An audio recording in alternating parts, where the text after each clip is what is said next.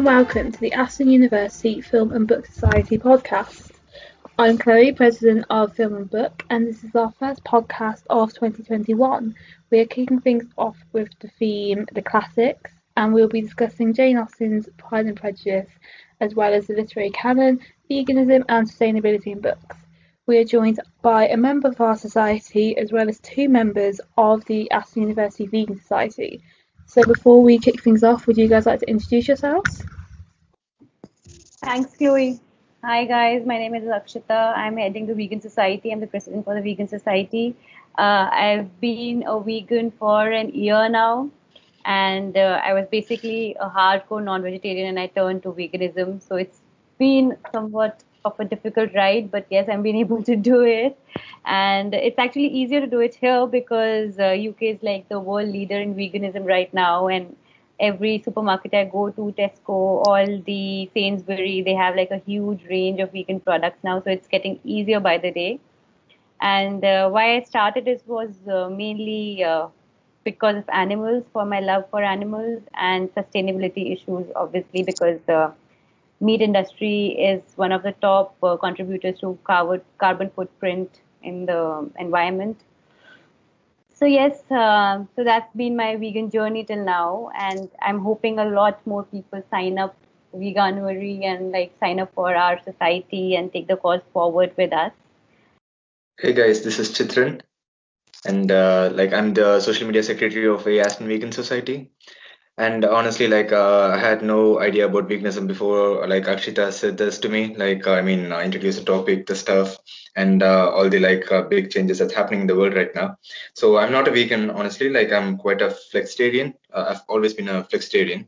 Of course, like coming from India, we are quite flexitarian, like having equal amounts of veggies and non-vegetarian, like mostly chicken or lamb meat at the time. So after coming to know about this, basically I wanted to join the society for some experience in marketing and stuff. But now I'm getting to know a lot of new insights about sustainability, veganism, the carbon footprint, and the impact it's having on our world right now. So I wish I could spread the message and I could work on it myself. My name's Laika and I'm part of the Aston Film and Book Society. I study English literature and history, and unfortunately I am not a vegan.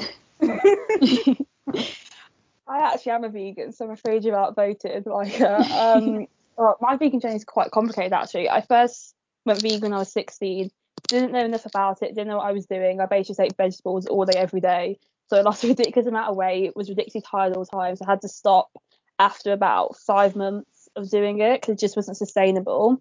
And then throughout sixth form, I kind of kept a sort of flexitarian attitude of, I sort of went for one vegan meal a day, one vegetarian, one sort of high protein sort of meat based meal a day. And then when I first went off to university, which I first went in 2018, I came back to veganism after about a month of being there. And I went off in about early 2019 because I ended up moving back home for a little bit, and I found it just so difficult to be able to stay in like a vegan lifestyle while living at home. And I found it quite daunting on my parents having to buy all this extra food that they weren't going to eat anyway, just for me. And so I felt really bad about it. But then I went back. When did I go back? Like the summer of 2019, I turned back vegan. And I've been vegan ever since then now. And I am still living back at home again. I was at Aston for a little bit, which I found so much easier to be vegan, just like doing your own shopping and sorting yourself out. And now I'm back home, so it's a little bit more difficult, to be honest. And hopefully I won't be living at home too much often, because I love my family, don't get me wrong, but I've been losing it in this lockdown, to be honest. Do you want to share some of the socials you do in the Vegan Society? Hi. Right now we are more concentrated on virtual events because of the COVID, we obviously cannot give a full range of experiences to people, taking them to restaurants and cafes. But what we are doing is we are trying to promote a lot of vegan food that departments are offering. Because just like when I came to the UK, when you come, it's better if there's someone who can help you out with it, where you can source your products from, where you can source your food from, where you can go and get those vegan products. So what we are trying to do is get a lot of information out there on our social media and get posts out there post continuously about these supermarkets that are offering the kind of vegan products and what kind of vegan products they're offering. For students like us, it is easier to have frozen food, for example, because you don't have a lot of time to cook. We recently posted about Aldi, who's all offering vegan pizzas now. It's just like recently come up on their range of products. So this is what we do, and then we also try and have vegan cook-offs where people can cook together, or then have people, our members, post in what they're cooking, what vegan meals they're cooking, post it on the social media. So just to engage, let them know that this is what they can do if they are, if they want to convert, or even just go through the journey, just to make it easier for them to know that there's help available if they want to, and this is how you can do it. Okay, so I tried to think of a really nice segue from veganism into Pride and Prejudice, but there wasn't really one available, so it's going to be a rather abrupt change of topic. I do apologise for that. So Pride and Prejudice was obviously written by Jane Austen in the Regency period and is a part of the English literary canon, which, quick definition, is a collection of works by which authors are measured in terms of literary skill and value. The accepted body of work that comprises the canon of Western literature has evolved and changed over the years. However, for centuries it was populated primarily by white men and was not representative of Western culture as a whole. Over time, some works become less prominent in the canon as they were replaced by more modern counterparts. And also there'll be some texts that weren't very well received at the time or not seen as important, so weren't in the canon at the time but later become a part of. So when Jane Austen was first writing, she wouldn't have been seen as part of the literary canon, but now obviously she's probably one of the most prominent and well-read authors in the English-speaking world. And as we were talking about earlier, her work has been adapted so many times, not just in Western media, but in also the Bollywood version of Pride and Prejudice as well. So she's a very well-known author in terms of canon. And so before talking about Pride and Prejudice a little bit, I just want to talk about the impact of the English canon, particularly on schools, because the English curriculum is very much based around what is within the canon. And while there is certainly more diversity within the canon than there used to be, it's still primarily dominated by white male men, and the diversity that is apparent is often a sort of one-note diversity. So you'll get an author like Oscar Wilde, who is a gay man, but he is still a white male, and then authors such as Jane Austen or the Brontes, who are women, yay, but they're also still white middle-class women, so you often get one note of diversity as well.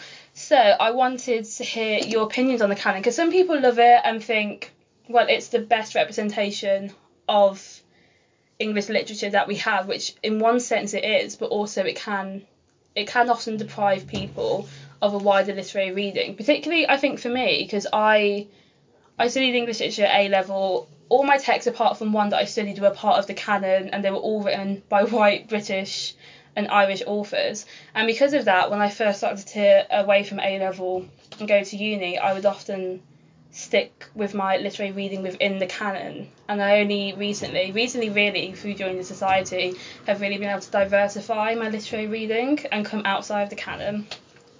So I wanted to hear your opinion on the canon and maybe any impacts it's had on your literary reading. Yeah, I would definitely say that the canon is an introduction to British culture, because literature is such like a huge part of British culture in itself, isn't it? Like the Romantics and Shakespeare. But I'd say that it hasn't actually had too much of an impact on my reading. Like I know that works such as people like Charles Dickens or Jane Austen, I've always thought of those to be like harder texts to read, and I think that is due to the fact that they are in the canon. So you always have like higher esteem for those sort of novels, I've always thought.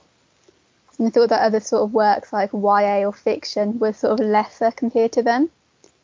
So I think it definitely it warps how you judge different books. Even though you might enjoy a book the same, you still value one book or your reading of it higher than another. I say you'd be more proud to tell someone, oh, I read A Tale of Two Cities rather than I've read Harry Potter. Yeah, literature with a capital L versus literature. It's you'd much rather sit on a train reading a Dickens than the latest YA fantasy dystopian book. It's you'll feel like you'll get judged. Yeah. Yeah. But I do actually like the canon kind of I feel as though the books are in there definitely do deserve to be in there. It'd be better if they were just diversified, and like you said, on more than one note. Yeah. We'll jump into Pride and Prejudice because it's my favourite novel, I won't lie. I was just talking about how bad the canon is, but I love Austen, I love Pride and Prejudice, I love everything Georgian, I'm ridiculously obsessed. So one of my favourite elements about Pride and Prejudice and Austen's writing in general is her use of wit and sarcasm and comedic characters throughout it. And I think that really distinguishes her from a lot of other authors. So I wanted to know if you guys picked up on the humour, if you liked the humour, if you didn't like it. I really liked it personally, especially Mr. Bennet. He was like one of a really funny character. So him and his wife. It was how he just sits there and Miss Bennet's ridiculous. just constantly going on fits of madness, and he's just there like, okay. It's so funny. I liked her use of irony as well. Like she had that. That's like a really prominent thing throughout. I found they a bit mean to her sisters though, like in a comedic way, but still like the younger ones. It's so bad for Mary. It's like she's just ignored. It's like, why was she even written as a sister? They put her in just to say that she's ugly, and then that's it. Like they didn't say anything else about her. Yeah. I felt bad for her. I actually like. So I am going to talk from the movie point of view. I actually like the character of Mr. Bingley a lot. He was like always like so funny and like all dazed and like, oh, what's happening here, what's happening there, and just like hopping around and like, so like he brought a lot of life, like in a comical way. He brought a lot of life into the movie. I thought he was a very funny character. So one criticism of Pride and Prejudice is that it's very much within its own bubble, and what, in terms of context, what is happening in the world around them in the time Austen's writing is not really picked up on any of Austen's work. So one of the most prominent being obviously the Napoleonic Wars that were taking place during the time Austen's writing has no effect on the characters. The characters never mention it. It doesn't influence any decisions they make, despite the fact that there was a regiment placed within the novel for quite a significant part of it. There's never any mention of the Napoleonic Wars. So I was wondering if you felt that lack of context, and perhaps the novel would have benefited from having more historical context and showing how what takes place in the world impacted the characters and their motivations. I think that's a good point, but at the same time, I think like whilst reading it, you get so caught up in like the little story and what's actually happening in their like small towns and everything that you don't even realise or really care about what's going on around them. But I think that's like kind of a thing throughout Austen's works, because in Emma as well, that was only like written 2 years later, I think, and she didn't really mention any historical context in that either. I don't think that she did. So I think that's just like sort of her writing style as well. Maybe I think at the time like the male authors tended to focus more on wider events in the world, but I don't know if that's just her. I actually echo your feeling, because I was going to say the same thing, that since there's so many characters, right, and they are quite interesting and quite contrasting. So you really want to know what's happening with each of the characters and what they are going to do next, and what's happening between the lead characters, how their story is evolving or going to evolve. So I personally didn't care a lot about how the outside environment or the world outside was impacting them, because I was too engaged in knowing what's happening between them, what's going to happen, how their story is going to unfold. So for most of your responses, I'm going to gauge that you quite liked the novel. So maybe this question is, I've already got a rather obvious answer, but do you think Pride and Prejudice still deserves its place within the canon, or should it be left in Georgian Regency periods? Yeah, I definitely say it still deserves its place in the canon. Like I'd say it's a good reflection of its time compared to like other novels of its time, maybe, because it shows what was going on in like with the upper middle class, what their thoughts and feelings were at the time. And I think it's really like held itself. It still stands up today. Maybe it's not as relatable as it would be back then, but people can still like find enjoyment in it. So I'd say that it still deserves to be there since it's withstood time. Did you prefer Elizabeth or Darcy? This is an important question. Who did you prefer? I prefer Elizabeth, obviously. I like her spirit in the movie. She's the only one who's like not adhering to the rules and bounds of that era, and like doesn't mind speaking her mind. So I really like that in her, and I'm a feminist myself, so I even enjoy her character even more. I'm like, yeah, you go, girl. Give it back to her. Just She's my favorite character as well. So basically, like, completely she was unconventional, like, while the rest of men and women were completely like, being historical and like giving more sentimental values and being, what do they say this, like being gentlemen kind of things. And she was like, really, yeah, come on, like, I don't care what you're going to say, it's like what I feel. And even while she rejected Mr. Collins' proposal in the beginning, and then like when Mr. Darcy would propose her, like when they would be on the tour, like when they would visit Mr. Darcy's residence, so those stuff were like a really, like, I mean, like, it was like punching on the face. I mean, she was so courageous, and of course, like, they were spellbound. They had nothing else to do at that point of time. So, and also, like, when talking about humor and wit, like, I really enjoyed, like, Elizabeth's mom, like, Mrs. Bennet. So she was like, every time in any kind, like, let it say, like, Jane being proposed, or like Elizabeth's proposals, or the other stuff, like, they were all like getting behind the door, like eavesdropping. And suddenly, whenever her daughters give out either a positive or a negative remark to the proposal, like, she banged in, she was either happy or she was like chasing Elizabeth, especially when Mr. Collins proposed, she was chasing her all the way into the farm. So those were like one of the favorite highlights for me. And I liked Elizabeth for the same reason, but I loved Mr. Darcy as well. Like, he's a typical romantic hero, and he was hilarious as well. Though, like, how can you propose to someone by insulting their entire family, like, to their face, and then be surprised or angry when they say no? Like, what was he expecting? I think he was funny. Like, the whole book, like, the miscommunication, his part was just him being awkward, basically. If he just like spoke normally, then the book would have been a lot shorter, I'd say. Yeah. But then we wouldn't have got all the humour of him just not getting stuff. So Yeah. no, I think my favourite, I feel like in pop culture, maybe it's just me, but I feel like Mr. Darcy is placed a little bit higher than Elizabeth. And I feel like that's because obviously the point of view is from Elizabeth.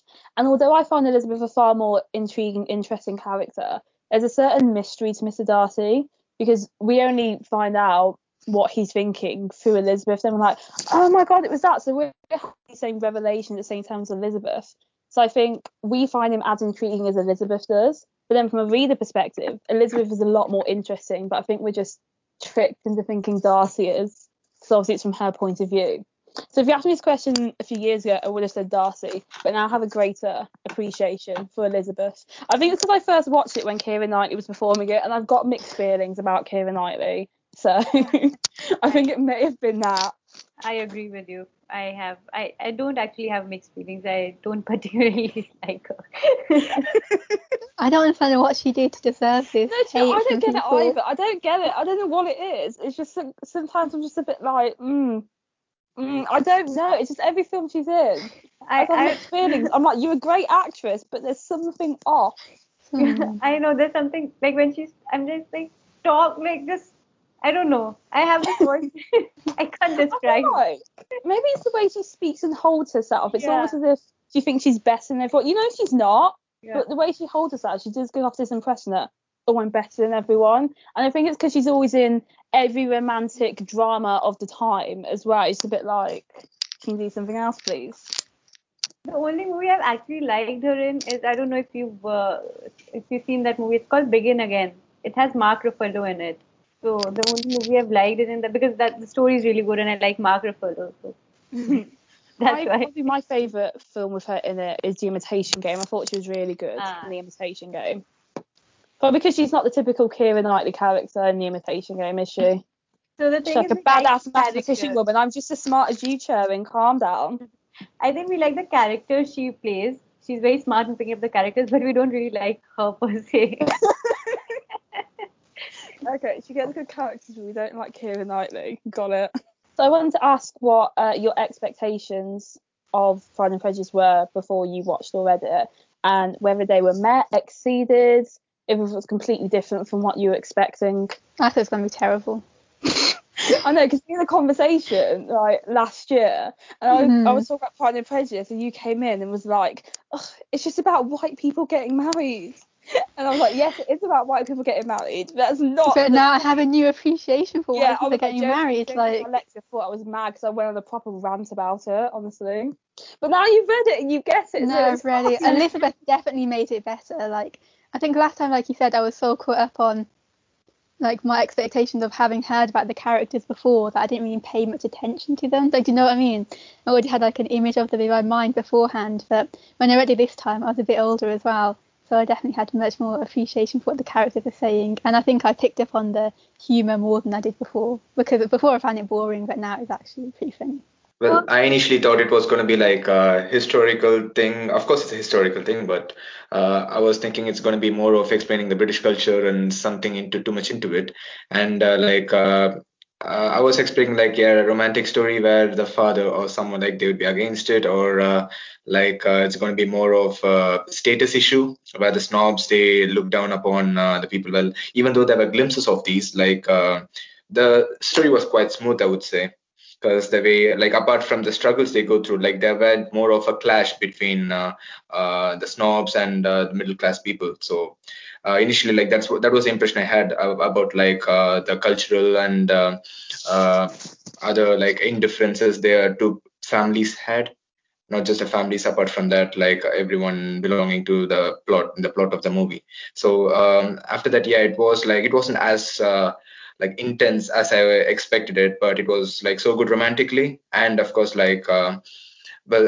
especially like wondering like when the book was initially published, like at that point of time it should have been a great deal, shouldn't it? Like right now, of course, like when we look back, we were like, yeah, it's a normal thing now. It's like really like cool to like meet people, like get committed to them or break up or stuff like that. And back then, like it was really like more ethical, like the way they approach women and their families, and the way like they get like tie the knot or get engaged and married. So yeah, that was how like I could get it now. For me, I started by watching the Bollywood version of Pride and Prejudice. I really loved it. I watched it like some 4 or 5 times because everyone's Indian in that plot except for Mr. Darcy. Mr. Darcy is white. Everyone else is Indian. Is there a Bollywood version? I didn't know. Yeah, it's called Bride and Prejudice. I didn't know Mr. Darcy was white and everyone else was Indian. Yeah, so in the Indian version, everyone's Indian. Everyone from A to Z is Indian, except for Mr. Darcy. He's the white man. He's the only white man in the whole movie. And Okay, I then love I'll it. watch it as well. I'll Yeah, watch. Just send me Yeah, like, is it watch in it. Netflix? yeah, it is. Yeah. I think it is. So I is it don't- like a big issue that he's white? Like, do they make a big thing out of it, or is it just like he's white, let's move on? No. So the story is the same. The story Yeah. is that all these girls, the mom really wants her girls to be wed into a rich family. And Mr. Darcy and Mr. Bingley both Oh are. my god, an Indian version of Mrs. Bennet would just be the best thing ever. How have I not watched this before? Oh my god, I just realised You that. have to, okay, so you have to watch the Bollywood version because I think Bollywood version is a blown up version of the mom. She's like full on. So the story is the same. It's just two rich guys coming and she trying to get her daughters into matrimony with these guys. So white or no white isn't an issue. It's just money, rich guys coming in. So I just wanted to watch the real like the British version, like Pride and Prejudice, because Indian version is Bride and Prejudice. So I wanted to watch the British version Pride and see how different is it. But actually, it's not that disappointing. Obviously, I'm saying that because there are no songs and all, no jazz, no glamour. But it is quite interesting. It is quite funny. It's quite similar that ways. Cool. I've got some stuff to do for the weekend then. Thank you. I would watch it if I didn't have my assignments to get done. But I'll do it like a treat. Normally I have a drink after I hand in assignments, but I'll watch that as my you've done your assignment treats. But you've never watched any Bollywood movie, you're saying, right? So, okay, you're gonna laugh at me, but the Slumdog Millionaire count. I knew you were all gonna like shake your head at me. Slumdog Millionaire. I actually think it's the only one I've watched. Oh, cliche. Actually, Slumdog Millionaire isn't a Bollywood movie, right? You just want cliche. Since you know the story and you can draw a comparison, it'll be interesting to watch Bride and Prejudice, I think. It would. I always do intend to watch Bollywood films. It never happens. I don't know why. I think it's because I never know the good ones from the bad ones. I end up probably clicking on a bad one, and I'm like, okay, and I just get done with it. We But can no, give you some recommendations. We'll give you. yeah, do. I should have done a Bollywood week, to be fair. So do we all have favourite characters, or is everyone on a level playing field, or is it just Elizabeth again? Because I have a favourite character who isn't Elizabeth, but I wanted to hear what your favourite characters were. Actually, I like the dad a lot. Mr. Bennett, I really liked him. Nice man, just like chilling away from all the hustle and bustle, doesn't give a crap about anything. Just like on his side, like, okay, do whatever you want to. I'm just gonna chill and be a nice man and just like whenever and the like in the last he's like so emotional with Elizabeth. I really like that character. He doesn't give a Yeah. yeah, there's Like doesn't enjoying his time. Like, okay, you guys handle yeah, everything. that's right. Like my favorite character is Elizabeth, her mom. Her mom because of the funny stuff. Like she is so funny. And apart from that, Elizabeth because of her courage, her badass attitude, those kind of stuff. And like Akshita said, yeah, Mr. Elizabeth's father. I'm sorry, I'm so bad with Mr. remembering Bennett. names. Mr. Bennett. Yeah, I mean he's like cool but not cool. Just like what Akshita said. Like he's always in his study room, and every time like he's like, and moreover like it's more of a matriarch, isn't it? Like it's Elizabeth's mom who has the control. Like Yeah, yeah, all she exactly. had to do is like just put a word to her Yeah. husband, and like yeah, that's it. So she's the one who takes decisions and stuff, and also like supporting Elizabeth even while. She rejected Mr. Collins. Yeah, Mm. he was like, yeah, of course, like you got like, well, you're gonna be like go against one of your parents today. You're gonna like be a rival or something, like going against them. So it's like if you're gonna choose Mr. Collins. If you're not gonna choose, your mom's gonna be not gonna speak to you, and if you choose, like I'm not gonna speak to you. So those stuff, it was like really good. So yeah, these three characters are my favorite. I really like Jane as well. I thought she was so sweet. Sometimes she's Getting a bit too annoying boring. though, because she's just like she's too nice to people. Like people are insulting you. They're like trying to break you up with Mr. Bingley, and you're just sitting there accepting it. But I did like her. Her, Elizabeth, and Mr. Darcy are probably my favourite. I My get it. I actually get that two nice people can be too annoying sometimes. You want to just shake them up and be like, do something. It's okay. Don't be so nice. Yeah, isn't it when people are nice? You're like, you're not actually that nice. You're just holding it down. Stop trying to act like you're better. We all know you're mad. No, my favourite character is Mr. Collins because I just think Mr. he's Collins. completely ridiculous, and I love it. He's ridiculous in every single sense of the word. Throughout, like when he's trying to court Elizabeth, when he's with what's Elizabeth's friend's name who he marries? I've completely forgotten. Whatever her name is, and like he marries her, and then even once they're off with and then even when he's with Lady Catherine de Bourgh, and he's still completely ridiculous there. He's so up everyone, and yet he's really up himself, and he's just all like, and his hair's like greasy throughout the whole movie as well, and I love it. I don't know why I love it. I just love it. I just love his ridiculousness. I think he's hilarious. I basically take the piss out of him whenever I'm constantly reading or watching. I'm just constantly taking the piss out of him. So I think it's more just me being not the nicest person in the world. Why he's my favourite character. So I'm going to jump on to sustainability in books. I don't know how big of readers you all are. I'm quite a big reader. And I was wondering how you do most of your reading. So do you on Kindle? Do you get books from the library? Do you buy new editions of everything? Yeah, I'll answer that question. So actually, I started reading books like 3 years ago. Yeah, before that, like I was quite allergic to books. Every time my parents would like pester me, yeah, go read some books, go read some novels, go read some non-fiction, like just to like they want me to read something.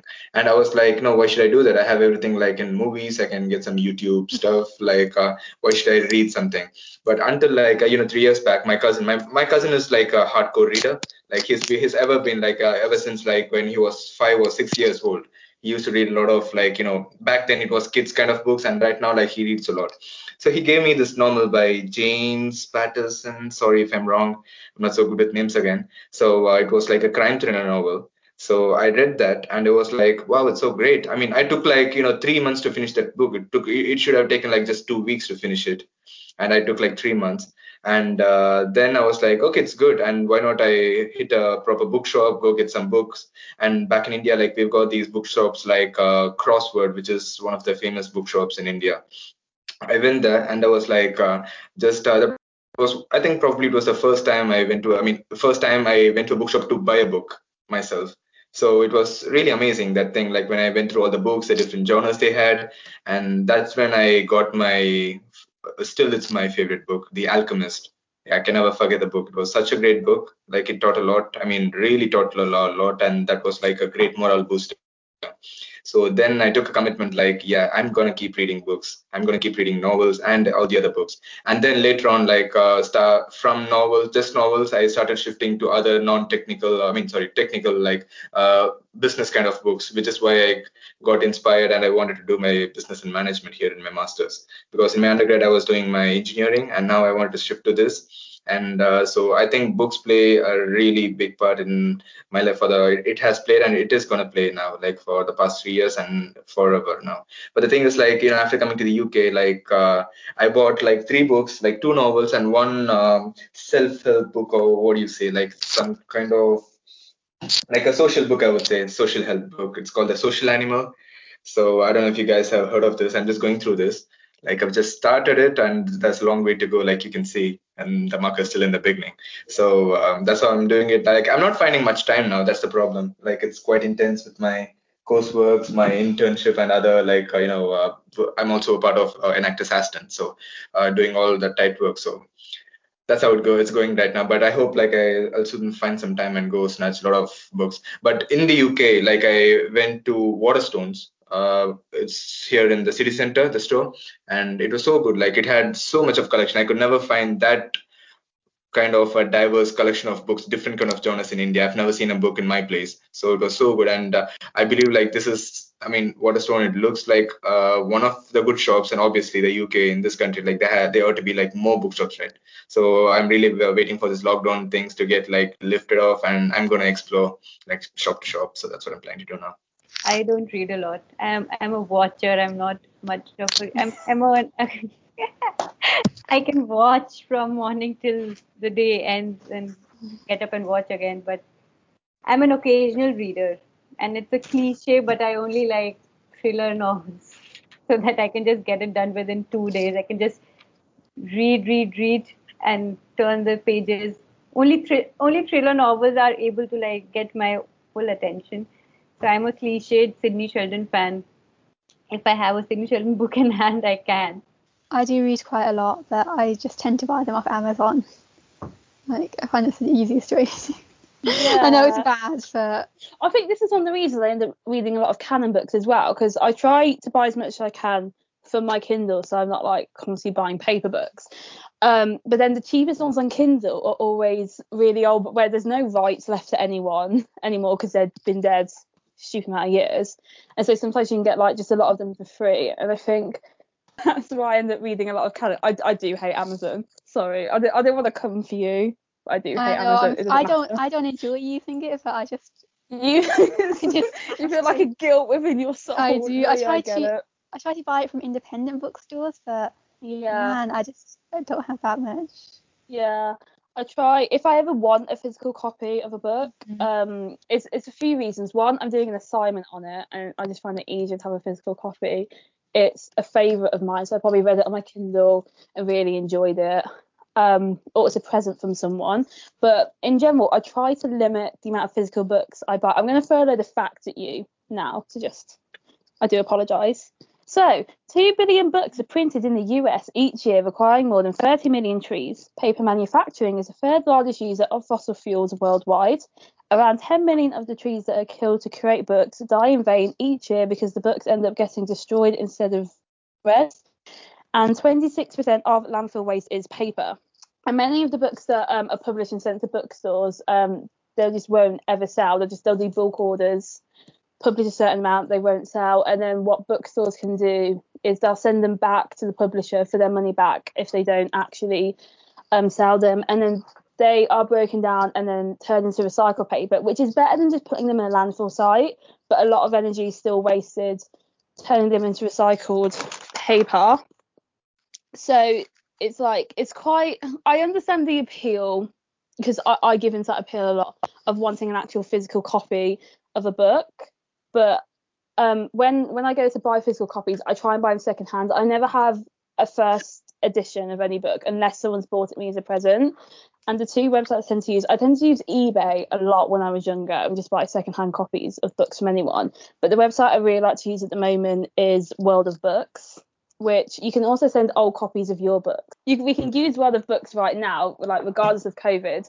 So you can send your old books that you're not reading anymore to them, and you can buy any copy I've ever wanted to buy of any book they've always had on there with varying prices. It depends on the quality of the book and how old is it and how many publications they have, depending on the price. But I've never paid more. I think my most expensive one, I bought a copy of Black and British by David Olusoga, and I think that was £12, and that was the most expensive one. Most of them are between like the £4 and £5 mark. And they send the books in recyclable packaging as well, which it drives me insane. You know, when you order something and someone's just stuck it in a load of packing peanuts. Yeah. And you're like, why have you done that? Why would you do that? It drives me insane. So I try to stick with either my Kindle, but I know everyone doesn't have a Kindle, or I order from World of Books. But if you've never heard of it or like seen the website, I would actually check it out, because I'm probably on it the most more than any other website at the moment. I was constantly scrolling through like, what do you have? What do you have? What do you have? But I need to put a limit on it because my student finance only goes so far. I think I'll try using that over Amazon now then. Yeah. Please do. They're actually quicker than Amazon a lot as well. Like, they'll get it within a few days. Well, this might sound a little bit crazy, but like, every time I prefer like going to the bookshop and buying a fresh copy of it, paying the full price, like even though I had the opportunity to like get books for free. Well, I don't know like what kind of pleasure I get from it, but it's always like I go there, I pay I get the draw of it. You get it right. Yeah, like it's like, I buy that, I like finish it and I put it up in my racks back at home. And if like my racks get filled up, I buy a separate, I have a big box, a transparent box for this. So I place all the books like inside it. I just tape it up, I seal it and put it in in a separate place like I have. And my parents would be like, yeah, what's wrong with you? Why don't you like go for the easy, like the library books? Or even like my dad used to get a lot of offers in other bookshops actually. My dad my dad is an artist and he's a writer as well. So he used to have a lot of contacts, but I would be like, no, I'm going to spend my money. I'm going to get my own books and I'm going to get them back. And even when I normally don't lend books to anyone because of the fact like I don't like it when they like damage the book, because not everyone like read book in a responsible way. There are people like who throw it in a random place, the wrappers would get folded up. So I hate such things. So there was one such time where I gave it to a friend, especially the Alchemist book, which is like still my favorite. And he was like, it took him one complete year to finish it and give it back to me. And of course, it wasn't in a good state. So I was so annoyed, but like, what else could I do? I can't yell at him. So it is like I've got that kind of a personal connection with the books I buy, even though it sounds crazy to spend that much to it. Because I like highlighting and writing in physical books. Yeah. Oh my God, you hate me. The last two books for my assignment, they've just got scribbles all over them. You'll hate me as well, because I'm the sort of person that will fold over book pages. Oh. It's like if I think that page is important, or if I don't have a bookmark to hand, I'll just fold over the page. And I did it once. It was in high school when I was in my tutor group, and the whole tutor just stared at me and just went, and they all had such big goes at me. And I was like, guys, calm yourselves. It's just a book. It's like a 10th edition. Calm down. But when it's your copy, it feels like you can do whatever you want to. Yeah, and I like the weathered look of books. I was watching Would I Lie to You the other day. And you know Greg Wallace, the bald guy from MasterChef? He reads books in his sauna, so they like end up looking really aged and old. And all that's weird, I do get the appeal of having like old agey looking books on your shelf. It's like the whole dark academia vibe. That's a bit of a length to go to though. Yeah. No, I like my books all prim and proper, no folding, nothing, no edges turning and everything. But leave alone scribbling your personal books. I've had books from the library which are scribbled all over. Like it's a library book. Their pages were full of text, highlighting. I felt like it was a book. It was a Half-Blood Princess book. It was like that. It was every line was underlined, and there were notes on it. And this was like a strategy book.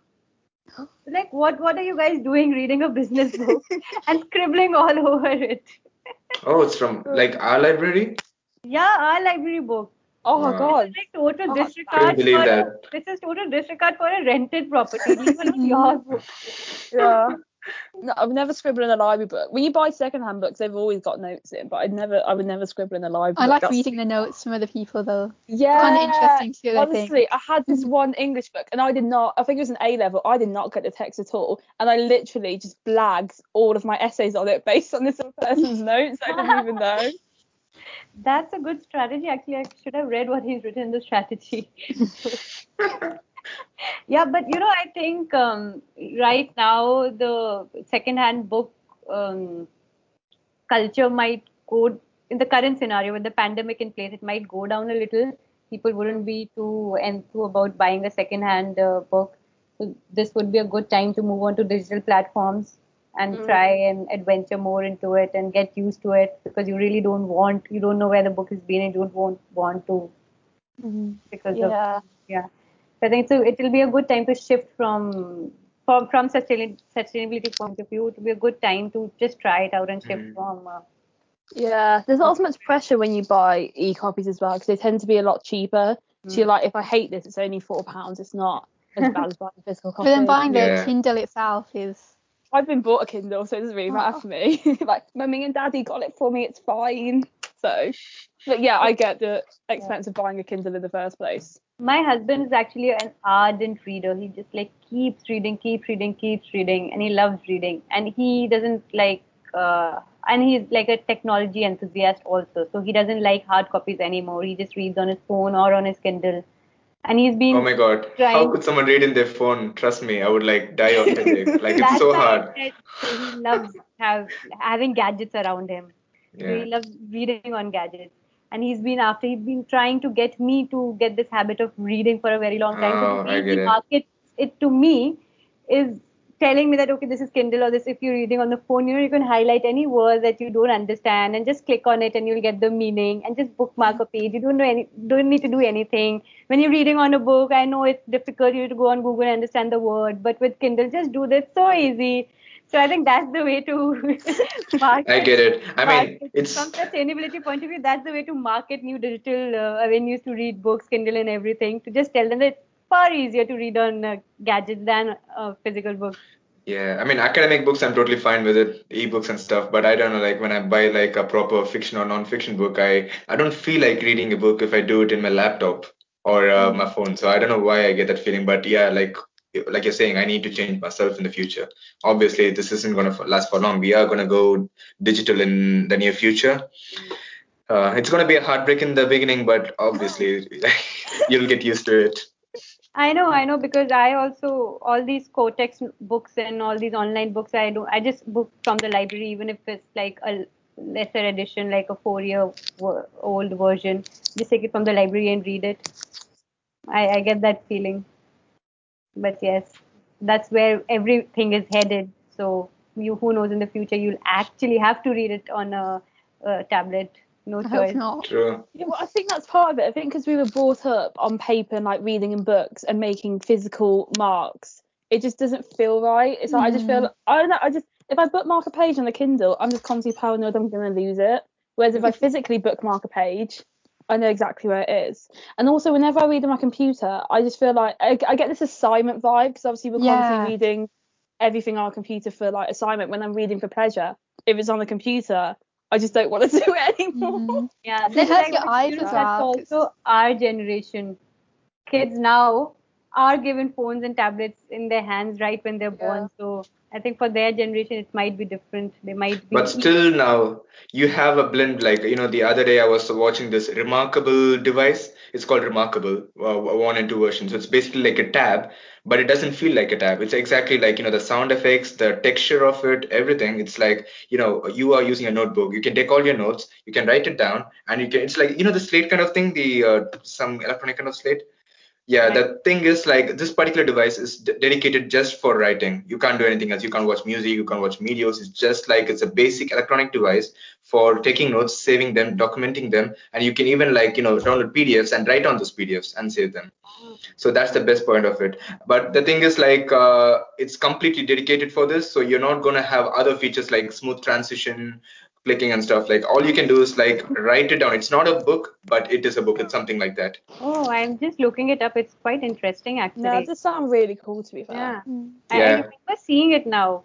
it shows that you can actually see it as a book and just highlight something and scribble and then flip over, and it's like a tablet. Cool. Yeah, that's how it is. Because like normally in like Samsung tablets or iPads, it's like an electronic device which is dedicated to like multitask like everything, music, videos and stuff. But there would be this one notes app. So that's the problem. They aren't able to do it like how these guys are doing it.